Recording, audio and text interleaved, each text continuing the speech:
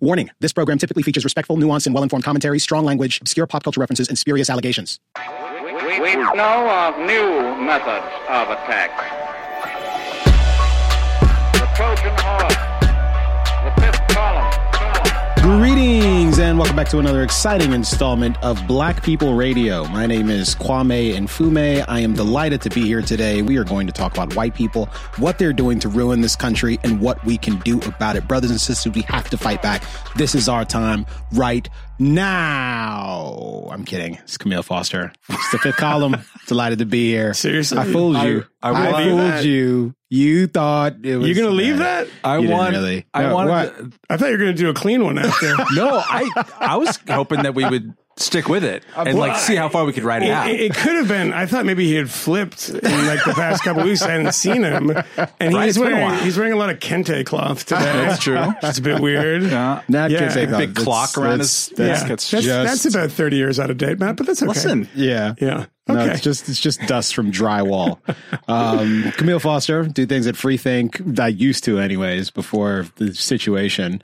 But I'm delighted to be here right now in this room, coming back at you with another installment of the fifth column. I was in this room last week, actually. We recorded an episode which has yet to be released. I guess we'll release it like the day after this drops as a special edition or something. But I had to run out of here because of a crisis involving my daughter. Folks who weren't involved in the crisis, perhaps we'll return to that story. Matt Welch, editor-at-large of Reason Magazine, the building. He's here. Right. It's wonderful to see you, Matt. You've been gone for like a month. It's actually kind of true. I was at Freedom Fest in Vegas about a month ago, and then California, Disneyland, France. Europe. God, just gallivanting around the world. We're delighted to having you back. It's awesome to be back. This is the best time of year in New York because there's nobody here. It's good. It's nice. It's not that quite enriches the city in a way. Yeah. There's no one here. Yeah, it also reminds you that you don't have enough money for a house in the Hamptons. No, you don't. And you don't even have like enough friends who might invite you. No. The person bemoaning his economic station in life is Michael Moynihan, Vice News. It's wonderful to be with you. Good to be back. How are you? Well, I came in and I said, our sometimes ombudsman, producer Anthony Fisher wasn't here. Yeah. But I did come in and I look across and I was like, oh my God, we've replaced our previous co-host with Burl Ives. Matt has a fucking beard. He comes back from Europe, and it's like he's in the Silver Bullet Band all of a sudden. I like bearded Matt. Seeger. What's up, Siegs? You working on some night moves, I'm Matt? Just blaming it on the thunder. Yeah, it's amazing. I like bearded Matt. Yeah, I don't know. I think I like it. It looks pretty good. I tried it out on TV. You do look like yesterday. Brent Bozell, folks. That's a problem. It's ginger, but it's got the white in it, so that makes me look like I'm richer than I am, that I can actually afford the Hamptons. I saw a female friend of mine that I haven't seen in many years in Vermont last week. And I saw her and I was like, oh my God, it's so great to see you. I love the blonde hair, like we do the blonde hair. And she looked at me and she's like, it's white. And I was like, I looked closely and there was a little Sontag thing going on. And I kind of stepped in it there. So that's my only story from Vermont, because otherwise it's a boring state. Full of homeless people, meth heads. I don't know what Bernie did up there, because I was in Burlington. A lot of people living rough up there. Didn't know what was happening. Did they still have like the Bernie communes and stuff? Well, although he was kicked out of the commune for not shutting the Fletch up, right? Is that right? Yeah, I know. He was part of a commune, and he would just like, the oligarchy is coming. And like, Jesus, could you just go get the wine? We just want to have a glass of wine there, Burn. Yeah. And it's like, the billionaires have the wine. Like, no, just please. No, it's a very nice place up there, but it's one of those weird mixtures of just straight up hillbilly and hippie. And I don't know how they coexist, but they seem to do it quite easily. There's got to be a belt of that, right? Because I was conversing with one of our listeners, I think, actually on the Twitter machine yesterday. I just dropped the name Grant's Pass. I think Ben Price was the kind gentleman. By the way, we've mentioned Ben Price a lot on this show because he's a super fan and he's lovely.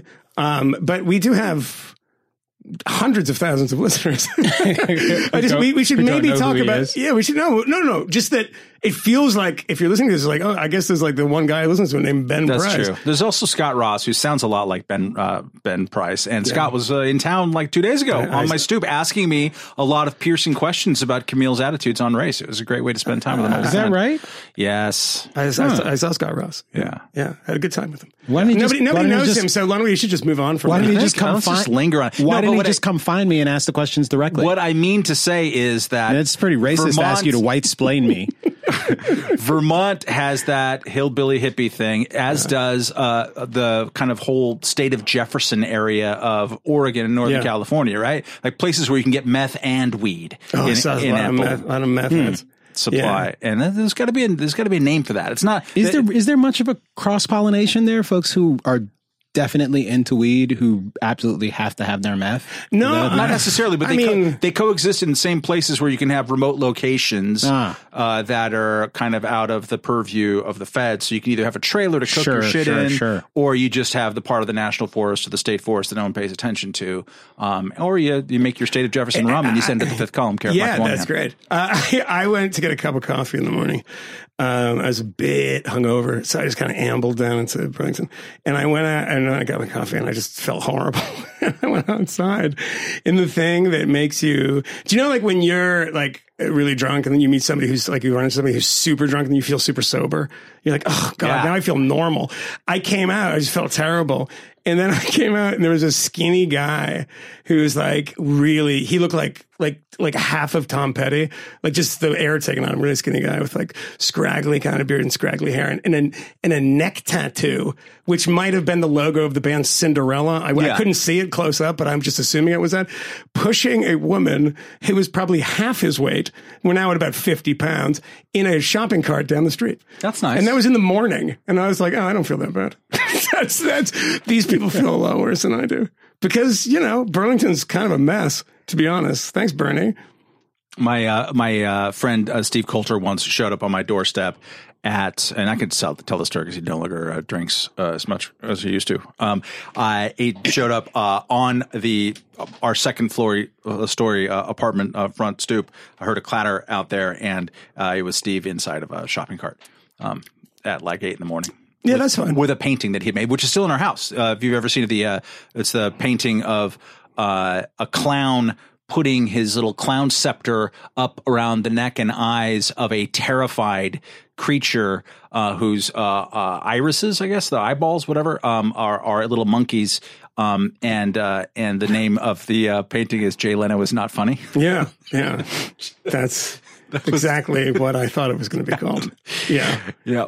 So we're all back. Yeah, we are. The one thing that I will say to end this kind of loose part of the show, the one that everyone, it's like the beginning of Mark Maron or Joe Rogan's, when you just like fast forward for 10 minutes so you get no the one actual does that. substance. They listen, speed it up really quick so everyone hears like this.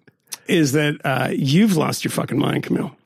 Have I? Yeah, totally. I mean, I really don't want to. I don't want to go. I'm not going to go into it, but okay. I will point out that you, in your hands right now, you have a fucking tape measure. I was getting rid of the tape measure. Which, by the way, there's a juxtaposition here between that and the very feminine thing that's in the other hand, which is Burt's Bees cucumber facial wipe. Facial cleaning towelettes. Product plug. With cucumber and sage extracts. You know, it's for normal August, to dry skin. It's August in Manhattan. And for real men who work with their hands, who get a little dirty during the day, sometimes you just want to clean up and you want to feel fresh. Yeah. And when I want to feel as fresh as I possibly can, I grab a package of Burt's Bees facial cleansing towelettes. I particularly like the cucumber scented towelettes. Just works great for me. We should point out. It's great for normal to dry skin. You can purchase a package at your local Dwayne Reed. I'm going to point out right now. Yeah. That the people listen to this podcast. Yeah. And there are lots of them. There are a lot of people. I look at the numbers. We got a lot of people listening to this podcast. You're all fucking freeloaders. Because that was the closest thing we've gotten to an advertisement. And we could be selling the shit. We could be. I talked to Camille about last week. I am selling it right now. Burt's Bees facial cleansing towelettes. It's not how it works. Get your pack today. God, how bad are you at business? This is why you buy a house that's made of like paper mache. My home is fine. I mean, everything is fine. If you were a smart advertiser out there, you'd have what? Yeah, Moynihan doing Tall Boys. Yeah. Champagne Tall beer. Boys. Yeah. Oh, yeah. Yeah. Is there a cocaine ads? No, that's a joke. That's a joke. No, of course there aren't cocaine ads. I don't know. I don't live in California. You can still get mountains of the stuff, though, that's somehow. different out there. Can we talk about Jeffrey Epstein? We should totally talk about. I want to start with him. The suicide. Did you just air quote? I didn't. It wasn't enough air quotes. There was no air quotes. Yeah. I have a bottle of Johnny Walker Double Black in my hand. I was pouring it, and I was holding the bottle. The black is better. The double black's fine. Oh, I'm sorry. That's a little racist of you to be intimidated. Yeah, by exactly. That. The extra blackness. You're like if somebody from the X Clan. That's a '90s hip hop reference. Jeffrey Epstein. Yeah. Deaded himself in jail, supposedly. That's right. And within seconds, all the people online, and weirdly, like normally sensible people too. I saw a lot of that. Like Donald Trump. Yeah, totally. By the way, that was like honestly kind of the final straw for me. That he retweeted. Yeah, I was just like, I've always hated this guy. I hate everything he's doing. In this, I'm like, I can't countenance this. This is just too much.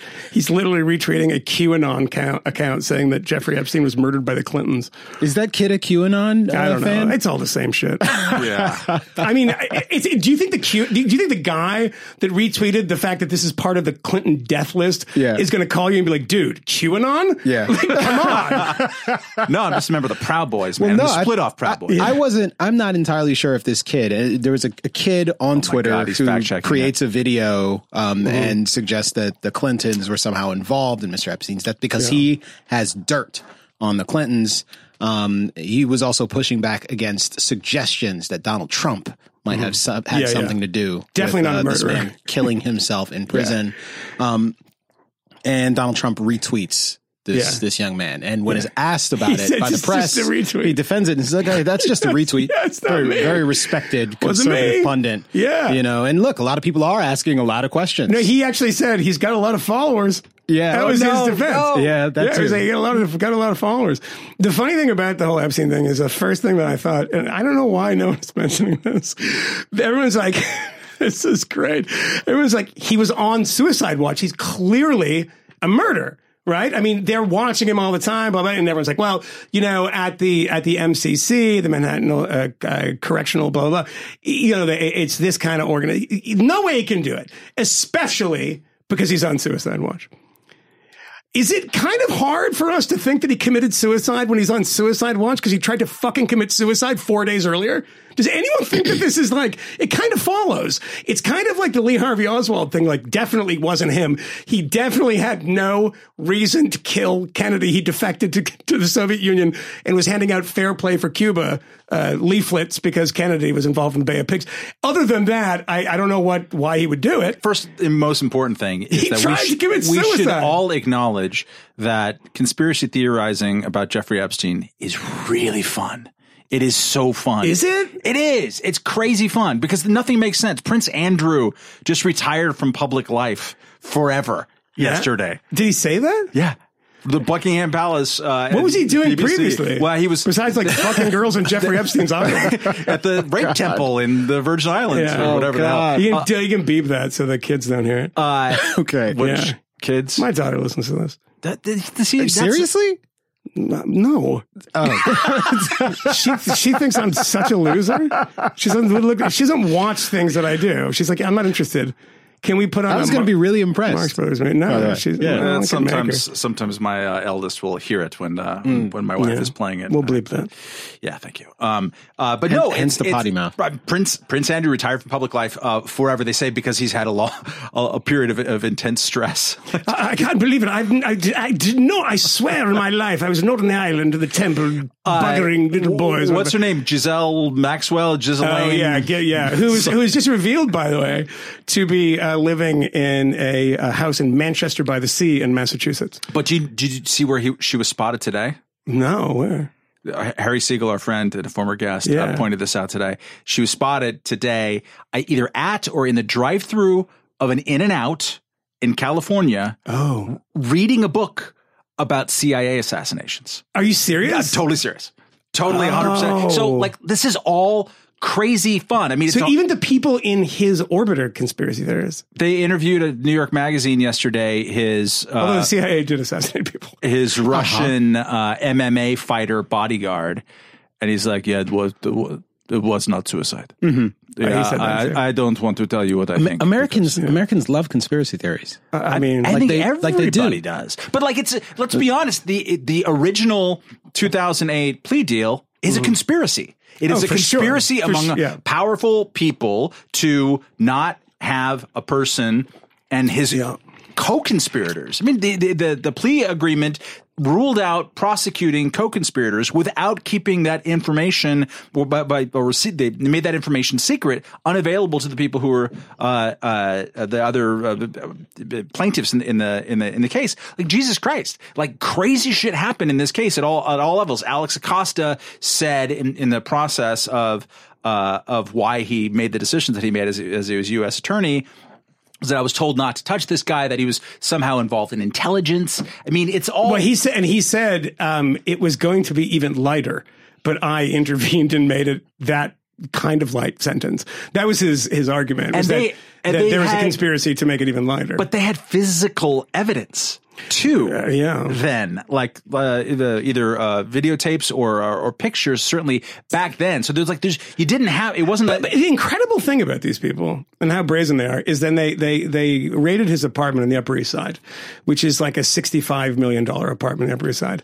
Which is that the one that he got from the Wexner guy? From the Victoria's Secret guy. Yeah, little smaller than I expected. Well, I went to Gua Wenggui's apartment, who's the Chinese billionaire who has that like $85 million apartment. But he's the one who's like under constant surveillance from the Chinese state. Exactly. Yeah. So I did a little piece about it. But I went to his apartment. It's not that nice.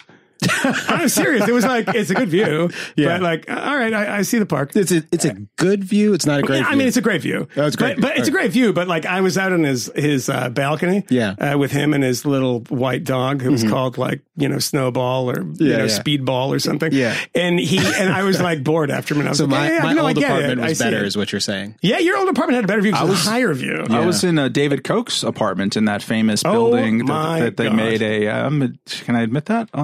I wouldn't if I were you. I was in. Yeah. Everybody knows Reason Magazine totally taken care of by the Koch. He was on our board of trustees for a long time. He's no longer is. He's in ill health and has been for a while. But we had an event, like a thing at his house. I don't know, 5 years ago, 6 years ago. I think Thomas Massey was there. Should I out Thomas Massey too? Yeah, might as well. Everyone knows he's corrupt. Yeah. And it was super nice, like great art on the walls and great stuff. But like just as I'm sure there were wings that we didn't see, but you didn't walk out of there thinking like, it's in Manhattan real estate. It's weird like that because there was one person I worked for who's one of the richer people in the city, and I was doing projects for him, and he's also a big art collector. And I was like, I was in his office, which is like pretty amazing, and it's here in Bryant Park, and I'm like, very, very high up, and I was like in the bathroom. And I was like, is that a Kandinsky on the wall in the bathroom? Because there's no shower in here. So I was like, going to warp it with like steam or something. But it seems a little odd that it is. And it's like, I can't remember when I asked him, he's like, oh yeah, sure. Yeah, I bought that one last year. I'm like, it's in the bathroom, dude. So you can really enjoy it. In your house, like people who walk into your house tend not to see it. It's not like the public isn't seeing it. It's a surprise. It's a surprise. But no, in his apartment, they go in and they find images, and I think just images, I don't think they say videos, of underage girls in various states of undress in a safe. And it's like, talk about somebody who believes that prosecution was the last one. But one thing that we might want to point out here is that we often make fun of journalists on the show. And we often talk about how movies about journalists always have them as these unbelievable heroes that, solve every problem and, swing in. What's that? Okay. Sorry. Is that? Yeah, it's my phone. Is that Thomas Massey? No, it's not. All right, we'll start. We'll start again. Hey, Camille. We'll start again. Did you get that rum? In movies, they're these heroes, etc. There's an interesting thing here because think of the two big cases that have been prosecuted, or the three big sexual assault and sexual impropriety, whatever it might be, cases. They were spurred by journalism. Yep. Harvey Weinstein. These charges were against Epstein were because of a Miami Herald exhaustive report. Amazing. And add to that, it's not the police, it's not the FBI. Add to that the Bill Cosby thing because of a comedian. That's right. Because of Hannibal Buress. I mean, it is amazing what is precipitating this stuff. And it's not actually any of these Me Too things. There's not a lot of those prosecutions of the sort of individual cases. I mean, the New York Times one, for sure, right? I mean, that's an amazing piece of journalism, and Harvey Weinstein is going to probably go to jail because of that. And that's a pretty interesting thing to note. If as journalism's dying, we have all this, people aren't buying newspapers. And we have, the internet is just this fog of stupidity and idiocy and, shamings and cancellations and the rest of it. But when you kind of brush it all away, there's people doing actually life-changing work. And in the case of Jeffrey Epstein, the life-changing is that he's dead. I think a thing that goes along with that is the Miami Herald killed him. Totally did, and she's great. Very talented, an incredible piece of journalism. See her often on TV. I think MSNBC most often. And she's very good, always sort of adding good insight when she's there. So you have these individual high profile, just knockout punch stories, but that also goes hand in hand with what has been one of the consequences of the hollowing out of newspapers and the hollowing out of big traditional institutions that cover this stuff. The lack of knowing just how basic stuff works on a daily basis. For instance, the way prisons are administered, right? I remember, and I'm sure they've corrected it since then, but as part of the LA Times' long, sad, overly ballyhooed decline. And I'm still a columnist, an occasional columnist there monthly. And I used to work there. But there was a point where they no longer had a courthouse reporter. And it's just what? This is LA. All of the crazy banana shit that you ever see. This is where the TMZs in the world flooded that zone and then became the courthouse reporters of record there. But the working knowledge and this even, preceded the hollowing out of journalism. This was actually kind of part of the kind of New York Timesization, I know it's not a word, of normal newspapers or the dominant daily newspapers everywhere, which is to say there was such a strong urge to not do tabloid journalism. This is post-World War II. All the kind of venal tabloids of the Hearst era seemed to be terrible. So what do tabloid newspapers do? They cover crime. And so if you're a big, respectable newspaper, you don't cover crime so much because that's sensational, right? And so what happens there? You have a generation of the sources of news that should actually be the ones to let us know how prisons work, how this, my God, there's the prison guard unions complaining that they don't have enough money and this kind of stuff, but there isn't a workaday reporting. And so if there isn't that, to begin with, the way people are going to latch on to any, the instant Wikipedia experts about how prisons are done. And that's a bad cycle. I want to point out that in the post-war period, the New York Post, which is what we think of as American tabloids. We don't have tabloids in this country in print. We have 3 as far as I can. The Boston Herald. Oh, there's one in Philadelphia too. The Herald's, the one in Philadelphia, the Post, and the Daily News. It's not like a culture like you have in the UK. Have Chicago. Doesn't Chicago have? Not really. I mean, it was the Sun-Times was the one that was, the lesser Tribune. But I mean, remember that after the war, it was James Wexler who was editing the New York Post. It was a very left-wing guy. And it was like a left-wing paper. It was a Democratic paper. Of record, I mean, it was a serious paper. And it was only later that it became that tabloid thing, fighting against that. But yeah, no, I find it really fascinating. And it's one of the things we forget about cancel culture, which we talk about a lot on the show, and the silly things, we have a segment in the show that we get to irregularly. Some idiot wrote this, which is based on that type of quote unquote journalism. The New York Magazine has a piece that's worth reading on Babe.net, the demise of Babe.net. They're the ones who did the Aziz Ansari and was part of rape story. Well, not rape, what I was date story. What I was unaware of until I read that story, by the way, is that it's that company Tab, the UK student paper thing that became a larger company. And that they did actually go into a room with Rupert Murdoch and, came out with a pile of cash. So that, like, Babe.net was part of that, was part of being funded by Murdoch. But, reading this kind of description of this newsroom and these kids, and they're kids basically just out of college. One was saying that she couldn't go out for after work drinks because she was only 20. And these people are filing copy like just not constantly. And of course, it is like cancel culture is cheap. It's inexpensive. You can't have somebody on that story, like the Miami Herald story, which is, exhaustive bit of investigative journalism. It costs a lot of money. And so these places that are, they're doing churn-alism of just churning stuff out every day. The cheapest stuff with the highest return is obviously, it's a demented business model, which is, it incentivizes the worst behavior. And that's why we actually, and the problem is that we incentivize the worst behavior too by responding to it. Yeah. But one has to in a way, because you can't pretend it doesn't exist in the fact that, journalistic culture, a big percentage of it, even people who do, real journalism get caught up in the dragnet of this stuff. Because we can talk about the New York Times journalist who was just demoted, right? Mm-hmm.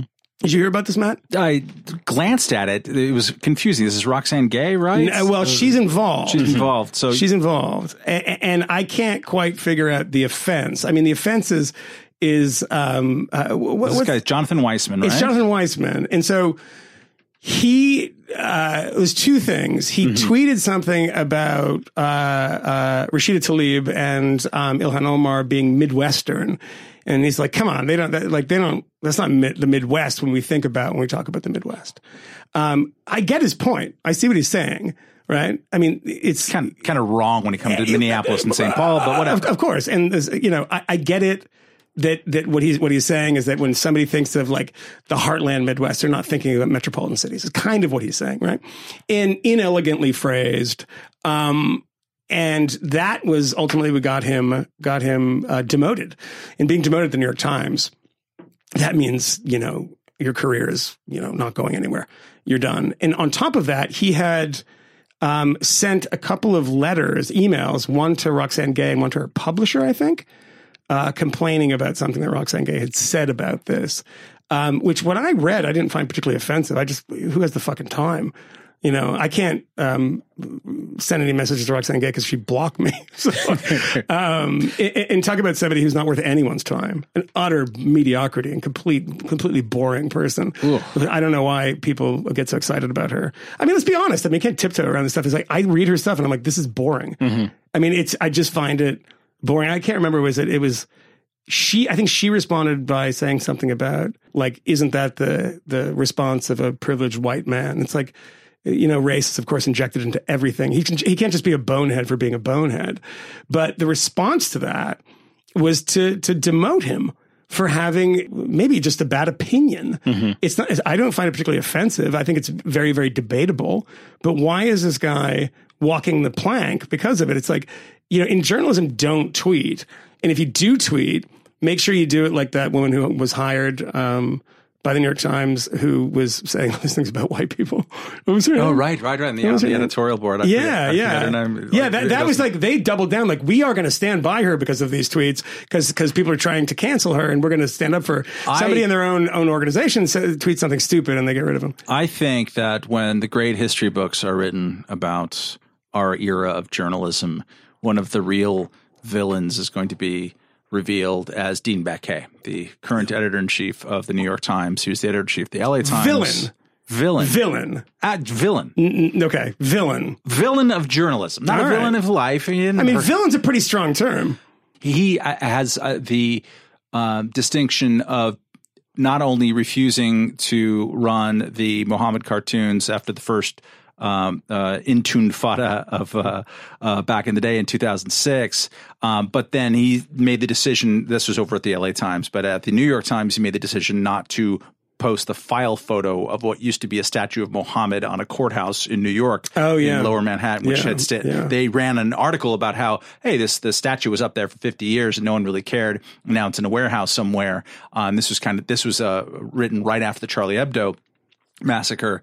But like they said, for our part, we are choosing not to run a file photo of this. And all of his statements, and this is true with the Jonathan Weissman thing. This is true. They had a town hall meeting discussion, in-house meeting, New York Times did about, I was just reading this piece. Yeah. About a headline. A temporary headline that the entire left freaked out over about Trump's comments versus racism or something. And in every one of these cases, he's like, this is just, I don't know, this is really difficult. Like he exudes someone who is scared constantly of the mob. He does not have the courage of his own by convictions. Mob, you mean the staff. At this point, it's exactly. the staff. But It used to be the readers. It used to be, fictitious Arabs who were going to come and blow up the LA Times if we dared to show that one of these stupid cartoons that was reprinted in the cause of so much violence, or that caused celebrity of so much violence. But what's going to happen? Like the people are going to rise up in Westwood and come down and burn the LA Times to the ground. I mean, this is exactly what you don't need in journalism in 2019. You need somebody with kind of a stiffer spine than this, because when you have so many people being canceled, and you have, sometimes it's justified, sometimes it's not, and you have so many people being raked over the coals for a mistaken headline. I remember I was talking about the Jeremy Lin headline today with a friend, the one. This is the chink in the armor from the kid who I think he's become a priest now. Is that right? Yeah. Jeez.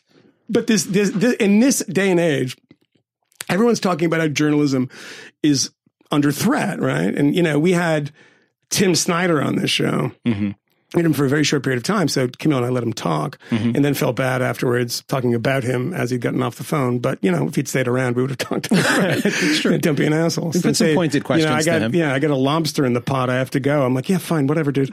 And so these people who are, I think in some senses, in the sort of broadest sense, rightfully worried about what is happening in the White House. And then, of course, expanding it to this kind of Naomi Wolf, everything's fascist sort of thing.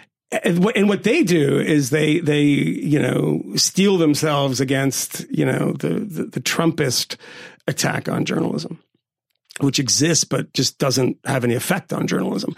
New York Times is still banging on every day. And they still give Maggie Haberman interviews, right? The Washington Post is still going every day.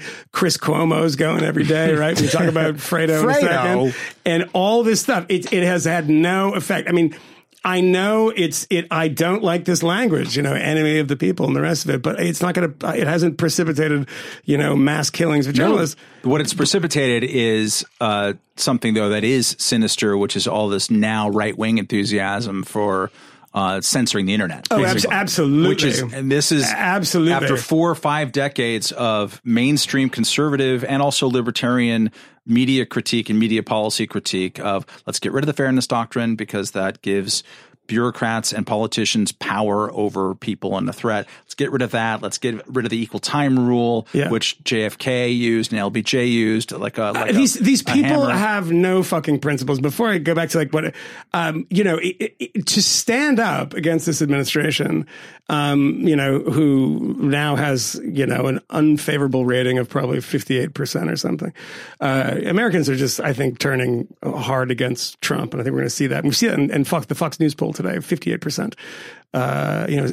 6 in 10 people think that he's on year 10 of an economic expansion, which is ending tomorrow. Yes, because of everything he's doing. You can't affect the expansion, but you can stop it. That's what you can do as a president. But John, in that moment, you need an editor who can stand up against, the darker forces, and to stand up for things that aren't popular. You're not supposed to be popular as an editor of a newspaper.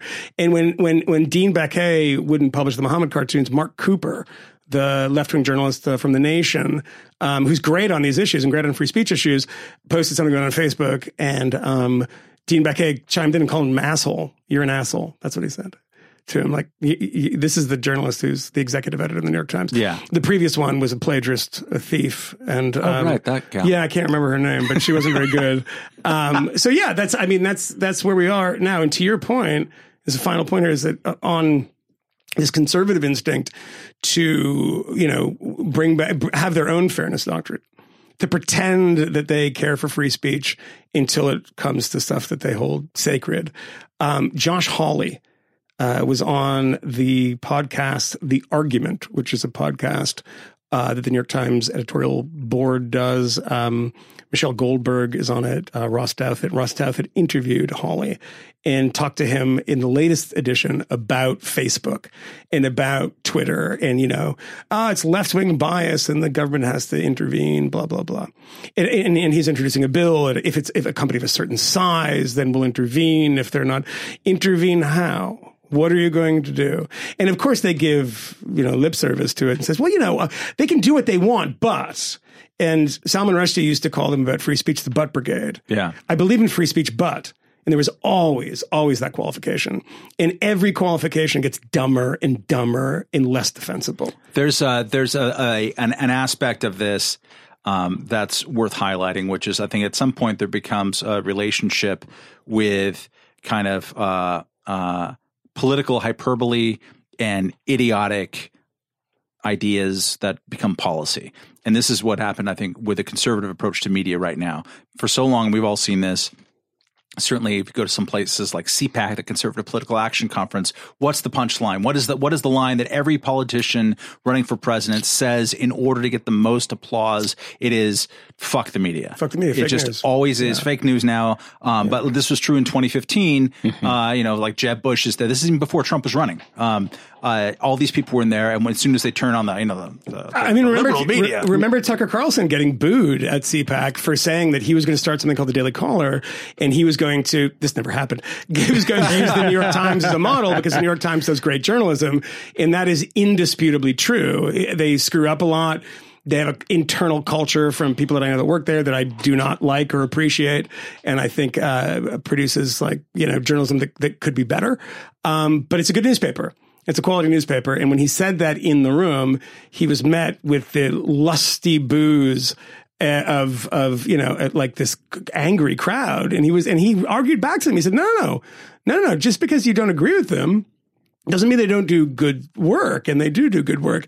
And you realize that this was never something that every presidential candidate said. Now, this is the victory of Donald Trump, because if you look at the Democratic field this week, what do we get? People attacking the media. Bernie Sanders, Beto O'Rourke. Who else? Who was there? It was somebody else did a pretty. God, who was it?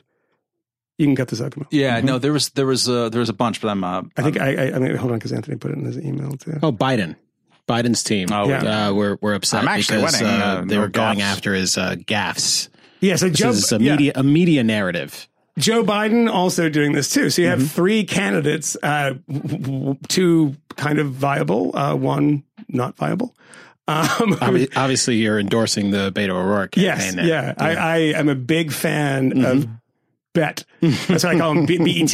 That's cool. Hopefully that'll catch on. But it's funny to hear Democrats saying this, and it's not funny to hear Bernie say it, because as somebody who spent a fair bit of time watching old cable access stuff in Vermont of his speech. He brought Chomsky to Vermont.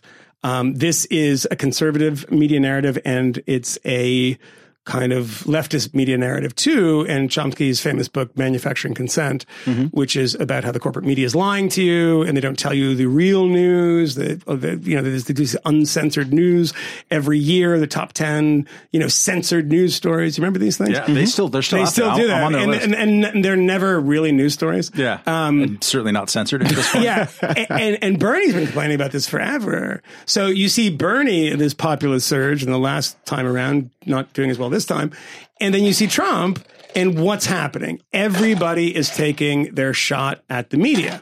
And you wrote a column, Matt, saying that they were taking a shot at, or Bernie was taking a shot at Jeff Bezos and saying he owns the Washington Post, and that's why he's not getting fair coverage. What was the premise of your piece? Well, it's self-evidently garbage. As Marty Barron, who acted more like you wanted Dean Baquet to act, which is basically go fuck yourself, Bernie, which is the appropriate rejoinder, if indeed that what he said is untrue, and I believe that it is untrue. Do you think that would be the response of the New York Times? internally? Do you think they'd have a meeting about? I mean, the Post No, is they would have full with professionals. They would have a meeting, and everyone. Bernie's right. Everyone, I can't believe that. Everyone under 35 would agree with Bernie. No, but the thing is, it's totally conspiratorial. That was a Times journalist, by the way. I don't know which one. And is that Barry Weiss that you were doing? It was Barry Weiss. It was Brett Stevens. You're right to say that this has been a critique on the progressive left forever. Like corporate media. When I covered the Nader campaign in 2000, it's just like corporate media this, corporate media that, and it's it's like they've had this book out. Ben Bajdakian, who is sorry to mispronounce his Armenian name, but who was a hero in the Post movie. He wrote this book called Media Monopoly back in God knows when, like the 80s probably. And every 5 years he updates it. It's like, it's getting even worse. Like monopoly is a word that has meaning. Yeah. Note the mono part of monopoly, suggesting one. And I think the first reason piece that I edited way back in 2004 was by a guy named Ben Compan, and it was all about how they've had to elasticize this concept of media monopoly because the largest 6 media corporations control X% of the whatever, and then because the largest 20 media corporations control a smaller percentage. And at some point, dude, there are Barstool Sports is a big thing in the world. It didn't exist 5 years ago. It's super jackassy, but the media is not controlled. They're obviously part of the corporate media. And so what Bernie Sanders said this week is, and he kind of doubled down on it, even after trying to distance himself from Donald Trump because he was criticized by a lot of journalists. Of course, journalists notice when they're going after journalism. They don't notice when he says the same shit about the Koch brothers. Literally, 2 months ago, he said the Koch brothers are trying to buy the Democratic Party so they could steal the 2020 elections. Yeah. And it got zero. There was one nexus. But he also said that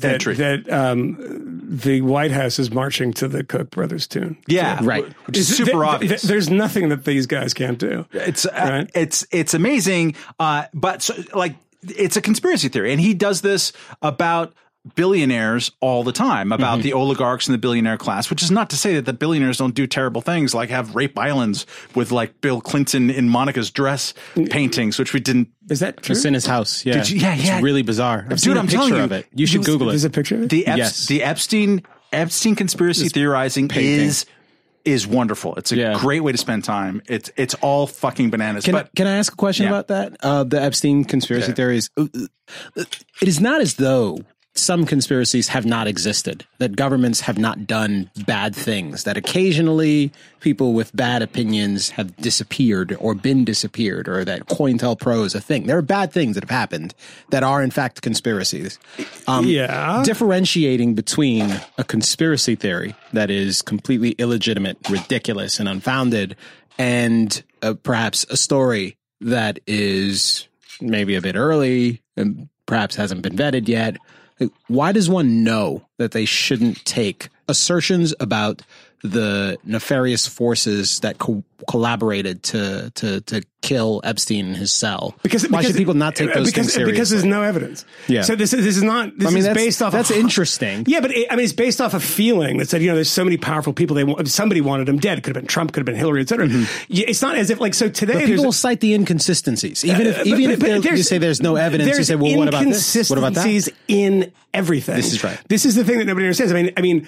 Every Holocaust deniers get off on the fact that there's 5-6 data points that are correct, but they're misunderstanding, right? And that's different estimates of the number of people who were killed, for example. But they had well, that's true. I mean, they talk about Raoul Hilberg not saying 6 million, etc. So that's an actual academic debate that you're destroying and bowdlerizing for your own political point.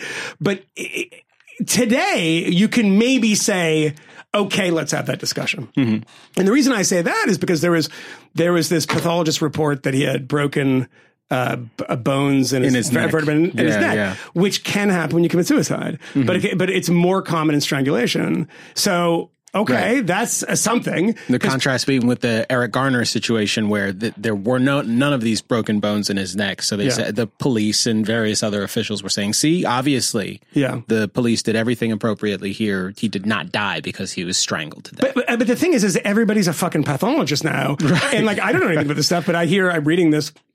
And the Garner comparison, they say, well, it doesn't happen, it's more often, associated with people being strangled. But it can happen more frequently with older men. Right. And so there's that, like, I don't know anything about this stuff. And everyone becomes, they're doing autopsies on their fucking laptops, in Tuscaloosa. Yeah. It's like, come on, guys, wait until there's something, there's always a fairly obvious explanation for these things. I just don't know how these people think this happens. If you've ever been into that jail, there's a great Twitter thread by somebody who's a lawyer, I think a public defender or something, talking about how horrible that jail is. And that was the place where it was being protested. Remember, it was being protested over the winter for like. Oh, is that the same place? That's the same place. There was the Brooklyn and the Manhattan ones where it was being protested. Because they like had no heat. They don't. Deplorable conditions. It's deplorable. There's like no one paying attention. Why wouldn't you have a high value target taken care of a little bit better, Michael Moynihan, the way that El Chapo was, for example? Because then you'd be favoring the high, and then Bernie would do a speech about you. Yeah. They're giving him a very nice home. Like, I mean, Donald Trump's administration is taking care of him. Obviously, they're trying to get him to stay quiet. But I mean, it's crazy to think that, it's especially, I always think that, when I'm waiting for the subway in the city, oh my God, I literally, my friends fucking hate me. Because I get on the subway platform. Well, it's great that he talks about my friends as a separate group than us. It's true. It's true.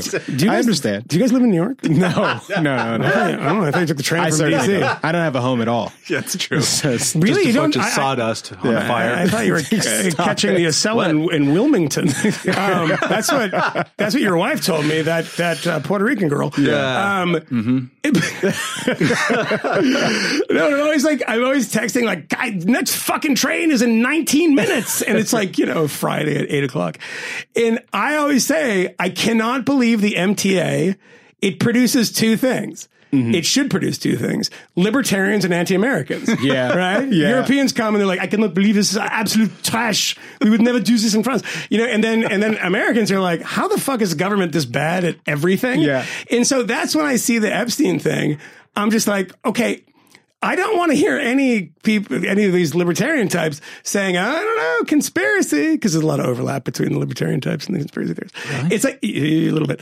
And it's like, oh, you guys think government is unbelievably incompetent until it's fun to create a conspiracy theory in which they're like omnipotent. I love the conspiracy theories that involve the Clintons, because then I have to recall the fact that, there was this intern that the president was porking in the Oval Office. It's not porking. Couldn't keep it quiet. Yeah. I suppose you're right. That doesn't quite apply.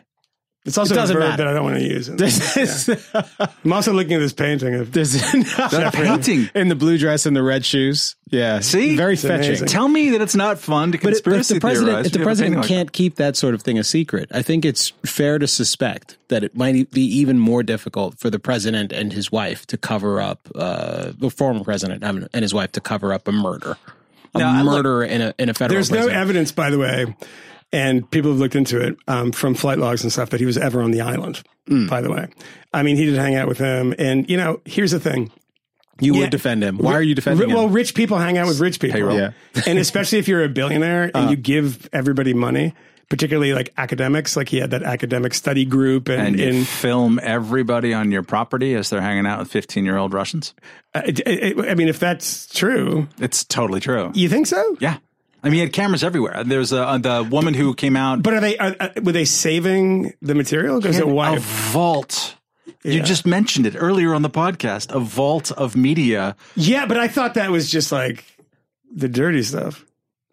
Yeah, this sounds like wild speculation, man. It's not wild speculation at all. I mean, the interview he had with James Stewart that was published in the New York Times a couple of days ago, which, in fairness, didn't have a lot of names attached. I don't know if he mentioned any names, but that the interview was conducted a year ago, and Jeffrey Epstein spent most of the time talking about two things: how much video he has everywhere, and that he has really serious dirt on a lot of powerful people. It's a reason to at least indulge privately with or publicly on a podcast that no one listens to in hilarious speculation, but always with the throat clear of like, of course, no one fucking knows what happened. You just don't, and also the most likely explanation is still the most likely explanation, which is suicide guy wanted to commit suicide.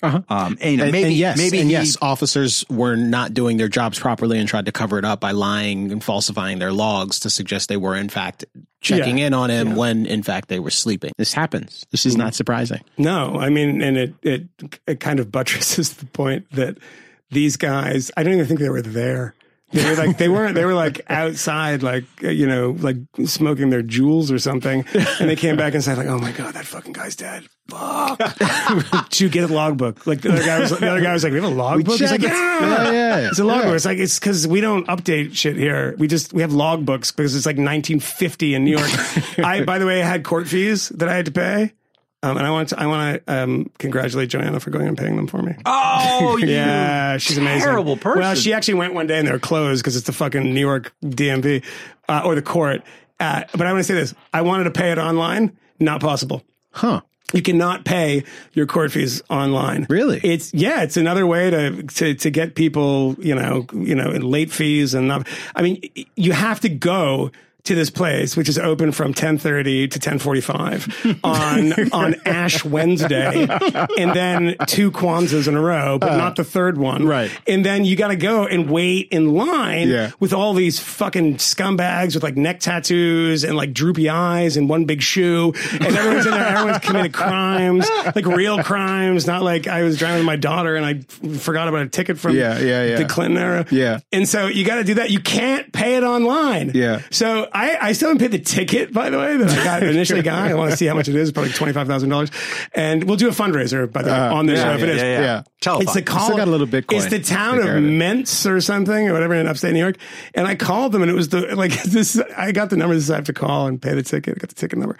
And I got a call. And then it's this woman's fucking like probably her cell phone. And she was like, I'm not here right now, but you leave a message. I'll get back to you. I'm here on Monday, but I'm not here for the week. Yeah. And I'll get you back if you have a ticket. Just do this. And I'm like, what? Like literally, what is this? I think that's the superintendent of my school district. Nothing's online. The government in this city can't get a subway to work. Everything's broken on the subway.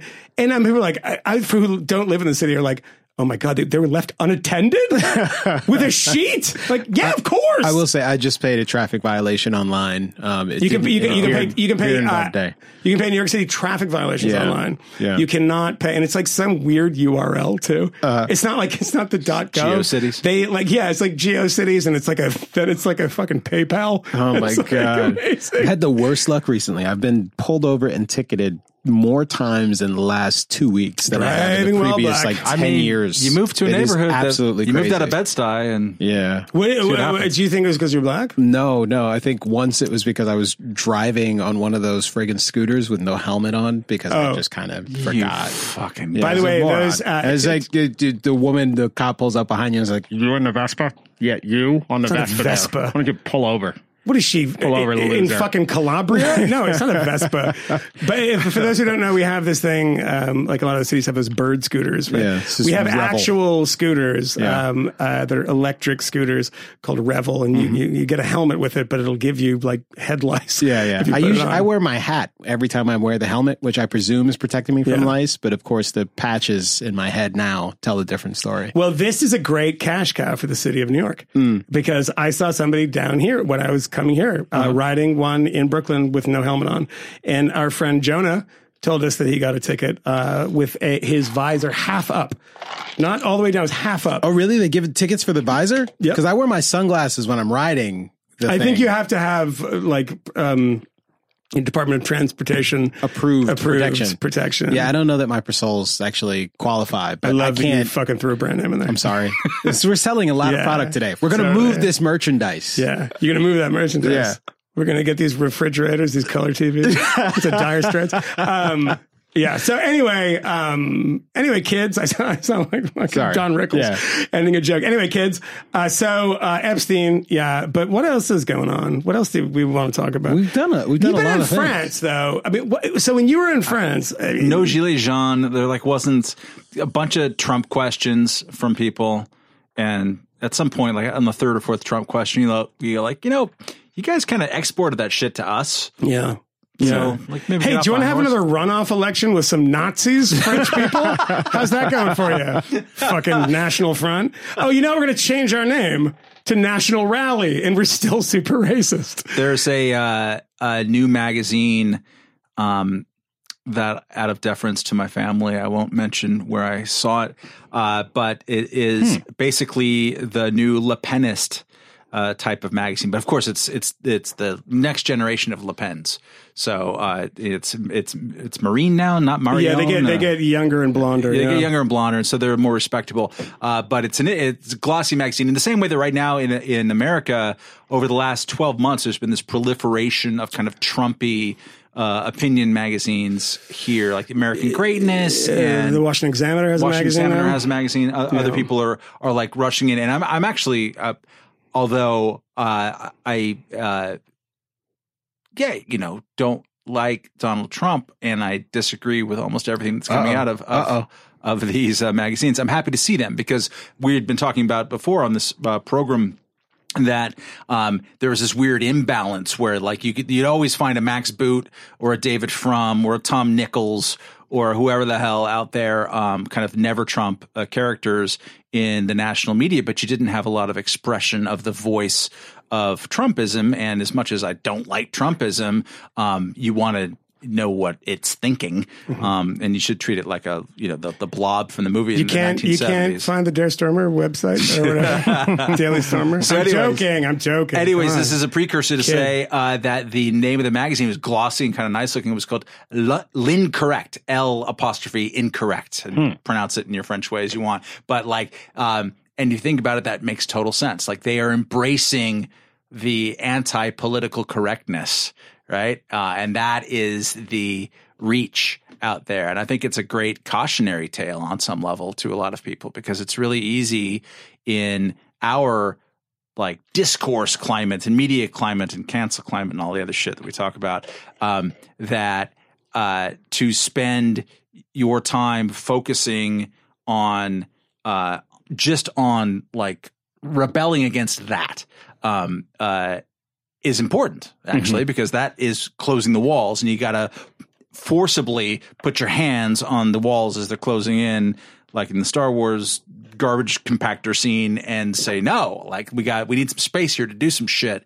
But also that if that's all you're doing, if you're not creating your own great shit too, then you're just kind of in reactionary lulls zone. And it's not particularly helpful. It tends to be but to try to put some intellectual sinew to a president who is so fantastically stupid. And I mean, I've wavered for 2 seconds on this in the past. And then you see it. You see the tweets and, he's doing it on purpose. He purposely misspelled it. No, he's not doing it on purpose. Mm-hmm. I mean, you see his, furtively photographed notes. And we talked about this before, as Al-Qaeda is spelt out.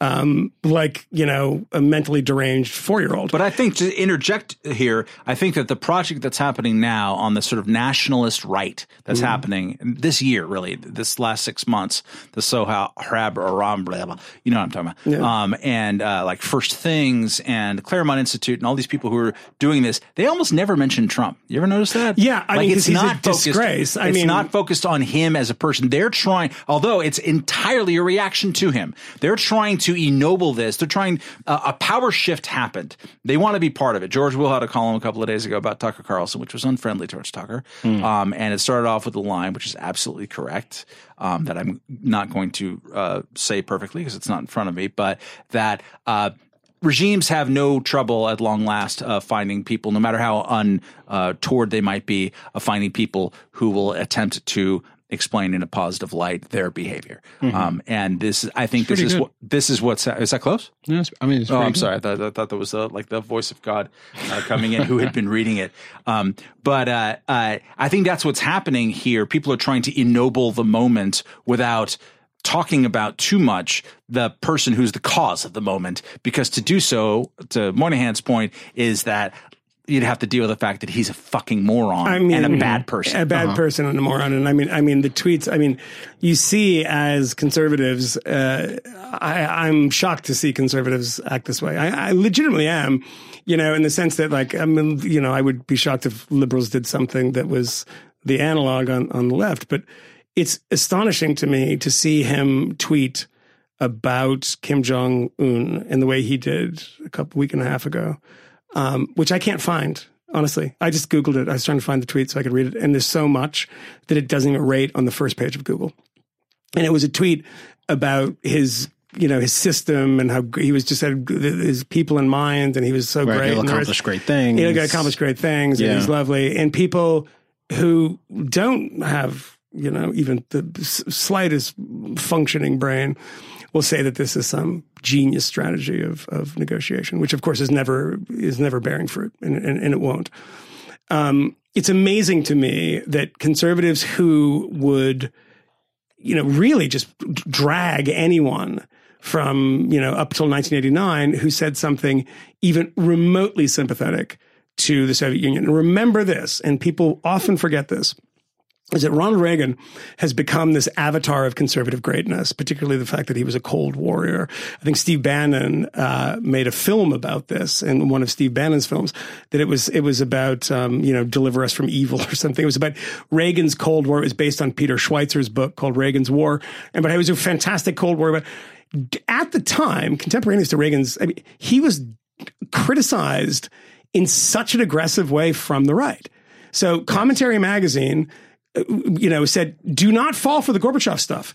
And, Reagan said, I want to get rid of all nukes, which he tried to give away at Reykjavik, much to the shock of all the people that were, his aides. And, it's not, Commentary and National Review, et cetera. Everybody was criticizing him for being soft on the Soviets and actually saying, hey, let's give this kind of diplomacy with Gorbachev a chance, which ended up actually bearing fruit and resulting in the dissolution of the Soviet Empire. If anyone went a little soft, you'd get upbraided pretty quickly. Mm-hmm. And now Donald Trump is tweeting in barely coherent English with random things capitalized and, sentences strung together that make not too much sense, but it's a hand job to Kim Jong-un, and nobody says anything, particularly on the right. You have the never Trumpers, the bulwark types and the rest of it, but you do not have people in the mainstream conservative movement who have abandoned their principles and sold their own souls for what? For somebody who I don't believe is going to be reelected and who will bring disgrace to their own careers, some of which are already disgraceful. Stephen Moore, people like this who, couldn't, be an economist in any real situation if he tried. He was just these kind of shibboleths of conservative economics. He was just repeating them. He wasn't very smart about these things. But all of a sudden he believes in protectionism, right? He doesn't believe in free trade anymore. All these people, I saw, Ken Cuccinelli is getting in trouble this week, right? And he's up there flacking for the fucking Trump administration. I stood next to Ken Cuccinelli. We were shooting this. When we were in the Virginia delegation at the RNC, when he was booing and screaming shame. Oh, I remember that. Remember this. I remember that. These people have no fucking principles. And now he's up there saying things about, the Lazarus poem on the Statue of Liberty. And this is where we are. These people will sell their souls. They have no principles whatsoever.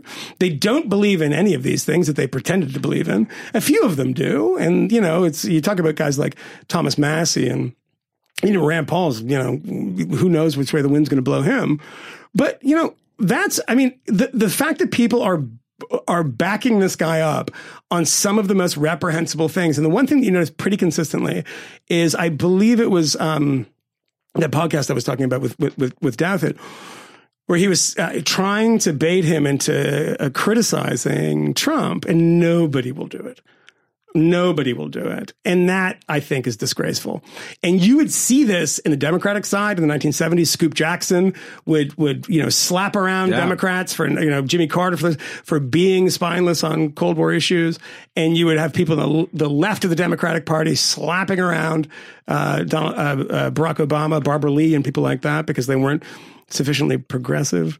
And you have now a group of conservatives that are falling almost completely in line, and the ones that don't end up leaving. Right? Just today, they're disgrace. The Republican Party is a disgrace. The president of the United States at 9 o'clock in the morning or so pressured Israel to not allow two members of Congress, the United States Congress, astonishing, to go to Israel.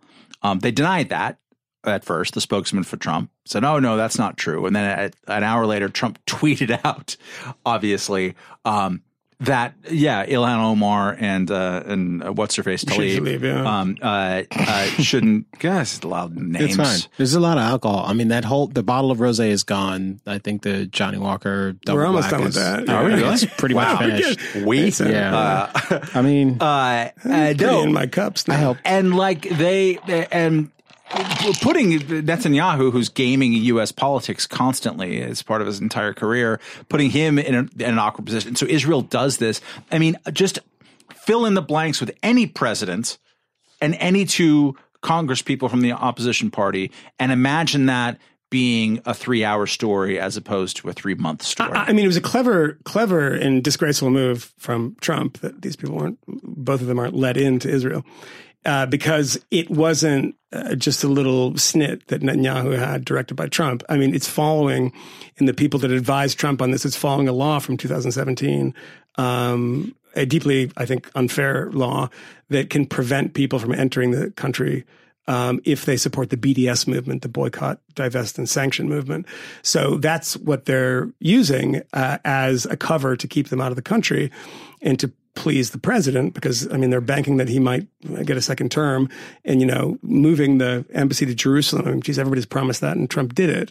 So, Netanyahu, who's, corrupt in a million ways, is putting all his chips on this. So bad is this decision that AIPAC denounced it today. Yeah. AIPAC came out and they really line up behind the Israeli government on most issues. I mean, I can't remember the last time they've differed. I could be wrong about that, and I'll get emails if it is wrong. But Eli Lake is a listener to the show. Eli's a listener, yeah. Oh, by the way, I found the Trump tweet. Yeah. It's a 2-part tweet. I'm just going to read the second tweet. Chairman Kim has a great and beautiful vision for his country. Beautiful. And a beautiful Stalinist vision. And only the United States with me as president can make that vision come true. Only the United States with me as president can make Juche that beautiful vision come true. Yeah. I think the vision, by the way, has already come true. Penury and misery. It is odd to hear, certainly this, and more recently, I think the president's tweets and comments about Hong Kong and the situation with China, the negotiations over the trade war. It's obvious what the president is doing here. This is the president's ham-fisted attempt at diplomacy, where it just comes across as very overly generous praise. But what do you make of these men? What do you make of the theory that Trump just enjoys strong men? And in 1990, in an interview with Playboy, gave kind of a big up to, I think, Deng Xiaoping at the time for his response at Tiananmen. Yeah. Because you and I both know, you can hear it echoing, in your brain, China, like constant abuse. Constant abuse. Some of it deserved, by the way. Right. And constantly creating that as America's, sort of global enemy, not so much Russia, but more China. And we have Peter Navarro and these people who create this. But, right. But now, when the Chinese, what they're criticized for is shipping products to America and buying American products, which I think is quite admirable in so many ways. Right. Yes, they manipulate currency. That's true. And yes, it's not free trade because they're very unfair in their own domestic trade practices. And yes, they're state-run industries, but we can't, despite the fact that Navarro says we're going to get the world together, it's not going to happen. Right. So we criticize them on that, and then they bring the heavies into Hong Kong and start cracking heads, and there's paramilitaries waiting. But I think to come in. But the president's comments on the China situation have been along the lines of, "I am confident that President Xi can find a peaceful resolution to this situation. He's wise enough to do it." Like which he hasn't done yet. Agreed. But I would say even there with Kim, similarly, he's done both things. Please he's go in called this him direction. Little Rocket Man, and on the other extreme, he's talked about him as his great friend and how he's confident that he can bring his great vision for his country, for this country, into fruition. Because Trump is president, let's work together and be friends. But I mean, how stupid is that? It's bad. It isn't particularly elegant. It's not even that it's not elegant. But it seems obvious that there's an attempt at diplomacy here, that someone else more sophisticated might actually approach in a different way, but that the president via Twitter manages to screw up and simply make look like him heaping praise on dastardly people. If the three of us, not that he hasn't heaped praise on dastardly people before, the Duterte comes to mind.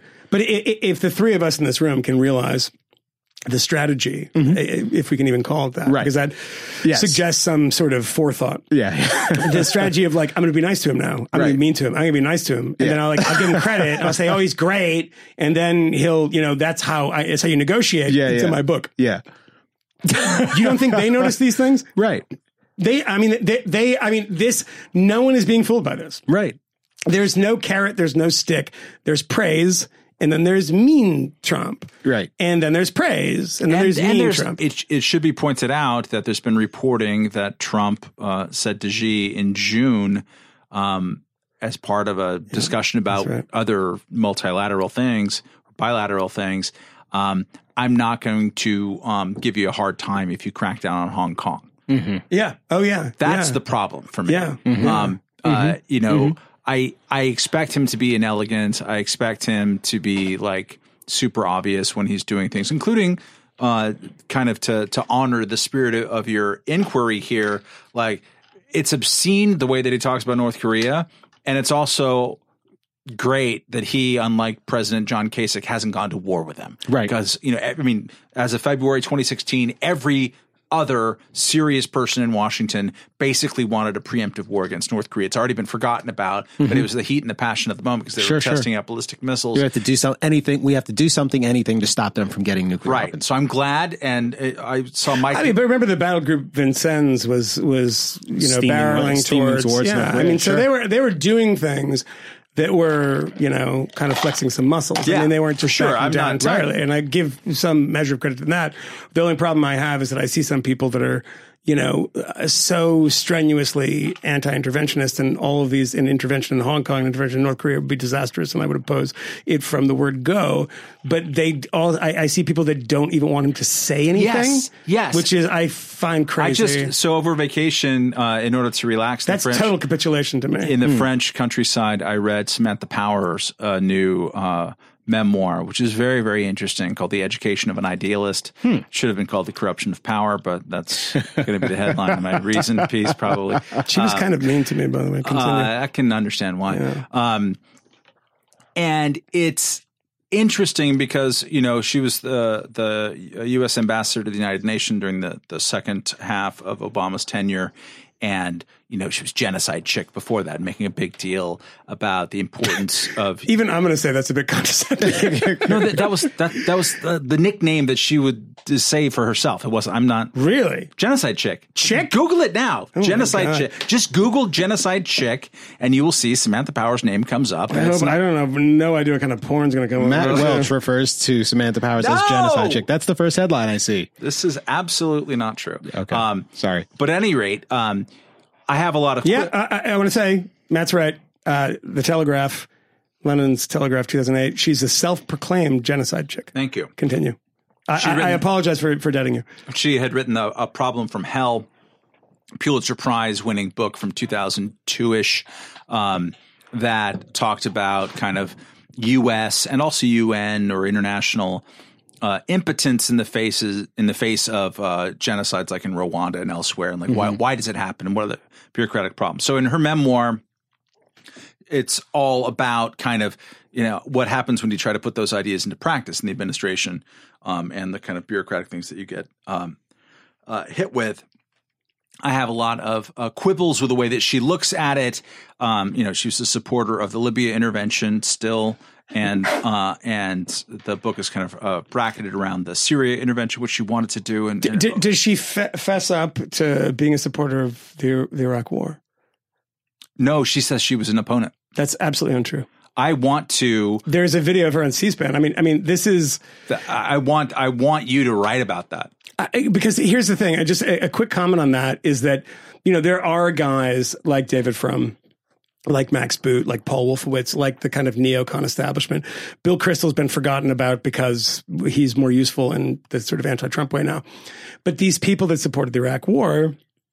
And, initially I was one of them too. I mean, it was. So was Camille. Yeah. I wasn't. It's true. Yeah, you were. No, I never supported the Iraq War. Oh, okay. I thought you did. Yeah. A lot of people thought that. You were the war blog guy. I thought you did. Yeah. Yeah. I was younger and, it was a very different time. And it something felt ominous in the air, and I made a mistake.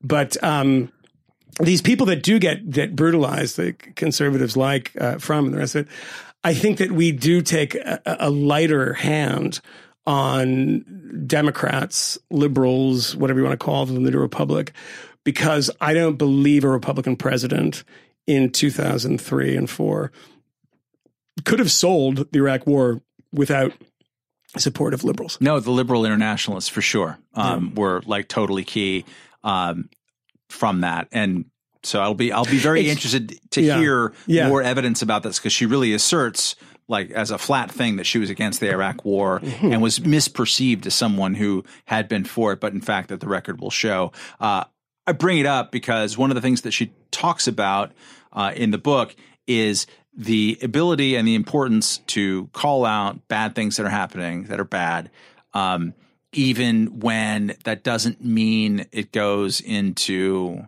let's mobilize everything for war.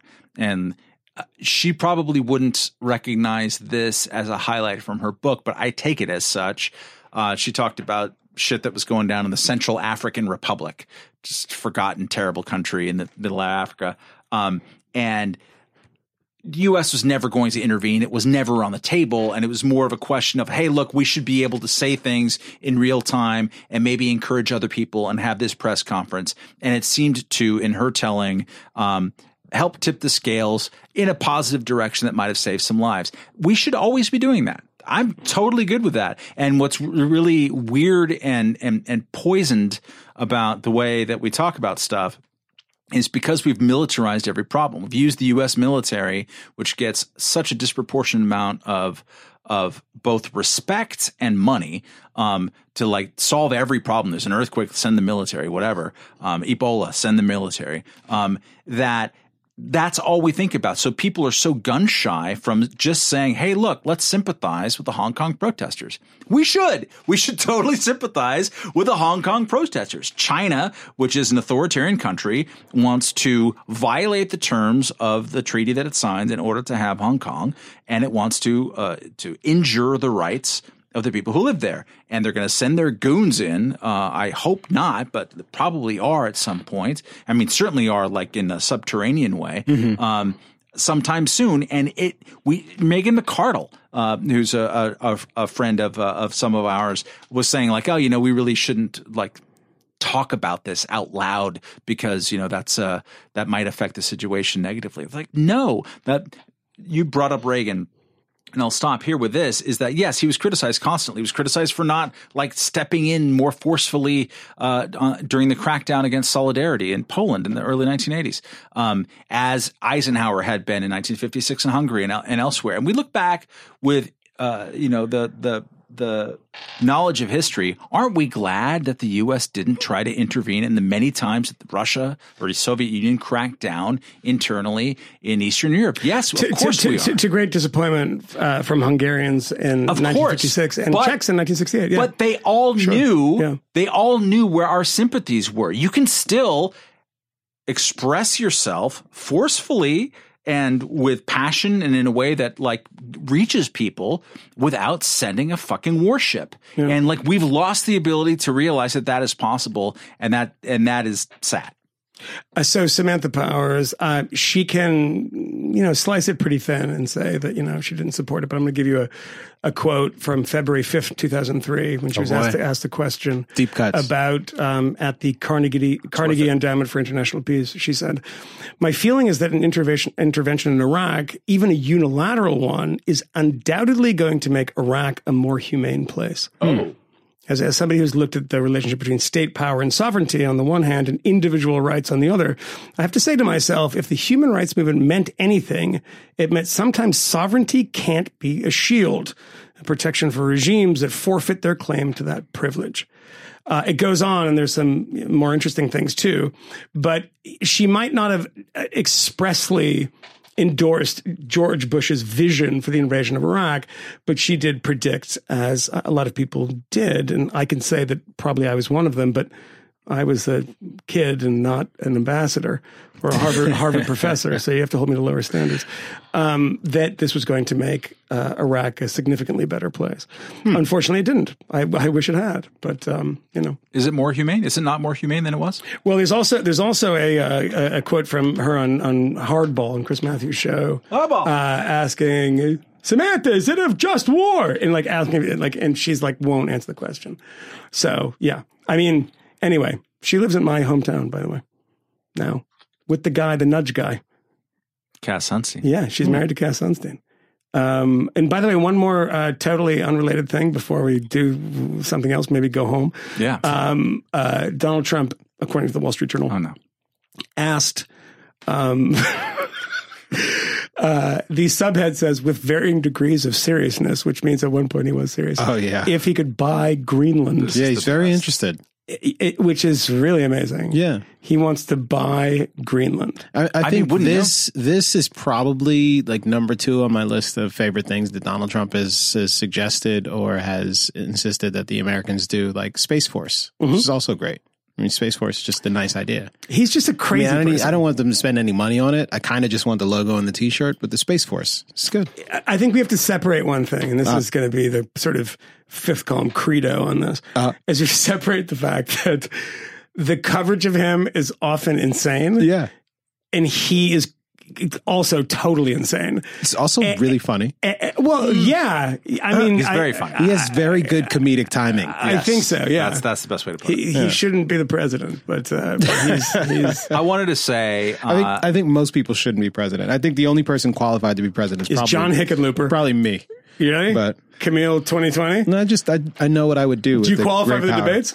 I don't. I do not qualify for the debates. Why? Because your house is fucked I didn't up? try. That's why. If Justin Amash runs for the Libertarian Party ticket, will you be the vice president? Yes. If asked, I will run. Yes. Okay. Absolutely. We broke some news here That's tonight. easy. Yeah, that's easy. I will say something bad about Justin Amash. Do it. His person responded to me because I wanted to sit down with him, and then they fucking blew me off. Whoa! Yeah, seriously. I tell you what, when you're a journalist, you get these little plugins. Did you? I'm going to reveal it to them right now. Oh no! These little plugins. You can see we're on his open email. Exactly. Yeah. I saw you open my email. Yeah, I know when you open my emails too, folks. Yeah, I do know. I know. They're a little overworked. They don't have a press person. You know this. Yeah. I mean, not good enough. I mean, literally, he's a member of Congress. Figure it out. How long has he been there now? Couple years? Couple 10 years. Jeez. I mean, I'm a press person. She responded to me. Maybe that's the gender. I don't know. Wow. Z responded to me. And, you know.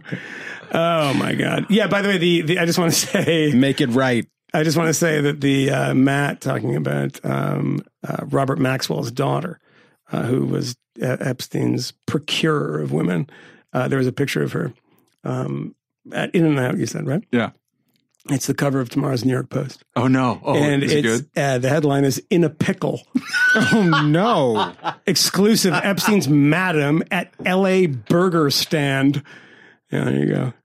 So is it at least the Hollywood one, or I don't know. It's the and that's not a burger stand. What do we call the thing at the end of the show that it's not some idiot wrote this, but it's a nice thing? By the way, whatever you want. Yeah, I just want to say that that's a pretty brazen picture they took of her. like literally walked up at her while she's eating her burger and just snapped a picture.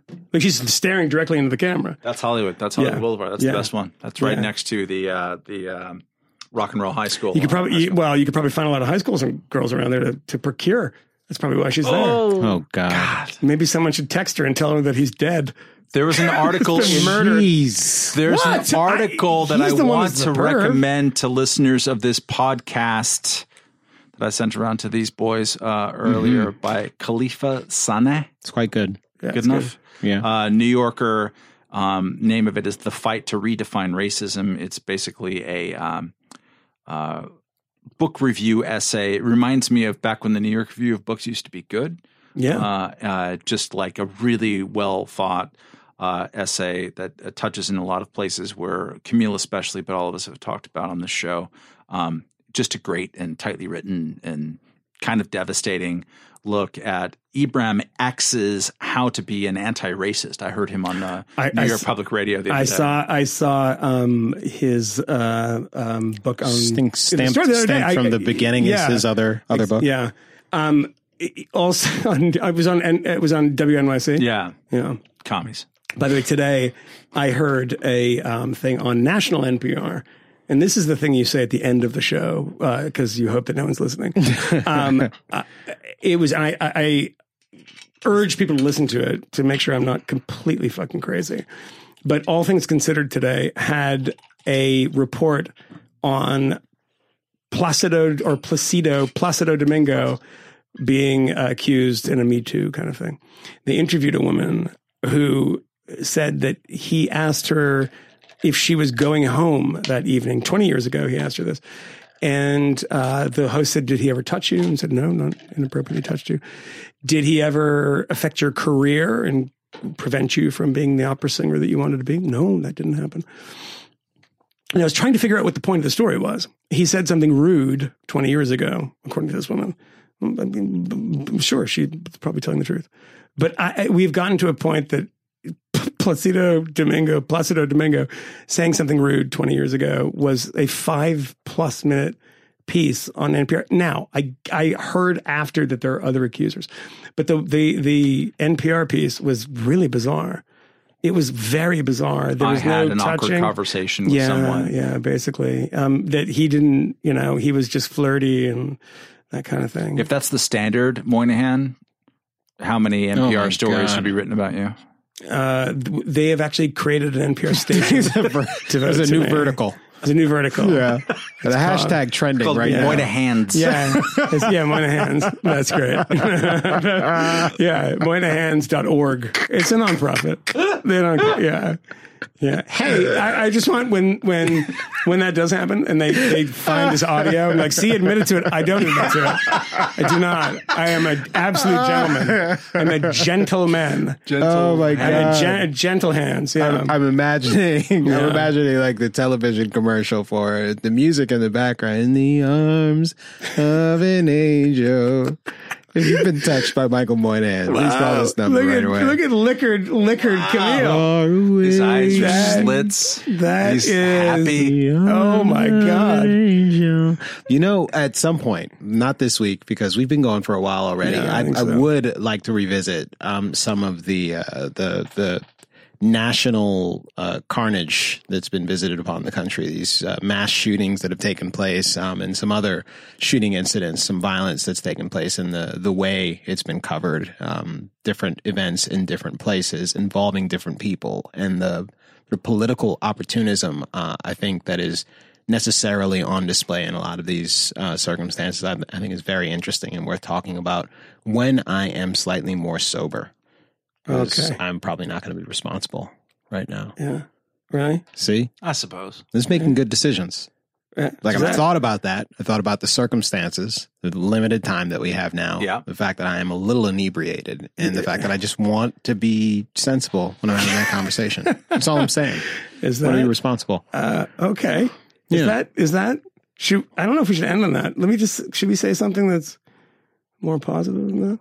It's positive. Me being responsible. What's positive is the three of us being in this room together. I'm happy that's happening. I haven't done this in a long time. That feels nice. Yeah. Yeah. Right? We got to do something. We have a lot of conversations to have after this podcast about. Yeah, you're not allowed to leave. leave for a month again, Matt Yeah. Welch. That's my tape measure. Listen, back in the day, we used to, I would do the remote kind of thing, but That's true. we got off the phone thing, which is We got fine. the phone thing. The phone thing's terrible. Phone thing is terrible. Yeah. But I was looking back at somebody asked. Yeah, somebody asked for representative Sampling of the show, and I was going back. And I started going back deep, and I was like, man, I had some times when I just wasn't showing up. it was like a half a year there, man. Oh my God. Yeah, that was a pretty dark year. Yeah. It was a pretty dark year. I don't want to fucking be in a room with you guys. I wanted to be like listening to Morrissey and weeping and reading Philip Larkin poems. Is that what you do? And Morrissey is what you push through? No, I usually just take a bunch of Xanax, see how I feel. Yeah. And if that doesn't work, then I put Morrissey actually. Yeah. It's usually Depeche Mode for me. Wow. Yeah, not really. No. I'm very impressed that you knew it, Camille. I mean, a little bit. I mean, it's better than Dave Matthews or Counting Crows. I love Dave Matthews. That's fucking embarrassing. I'm not going to start to sing Dave Matthews. Please don't. I could. If we stay here for another 5 minutes, I'm going to. No. How about we get out of here right now? Goodbye. We know of new methods of attack. The Trojan horse, the fifth column.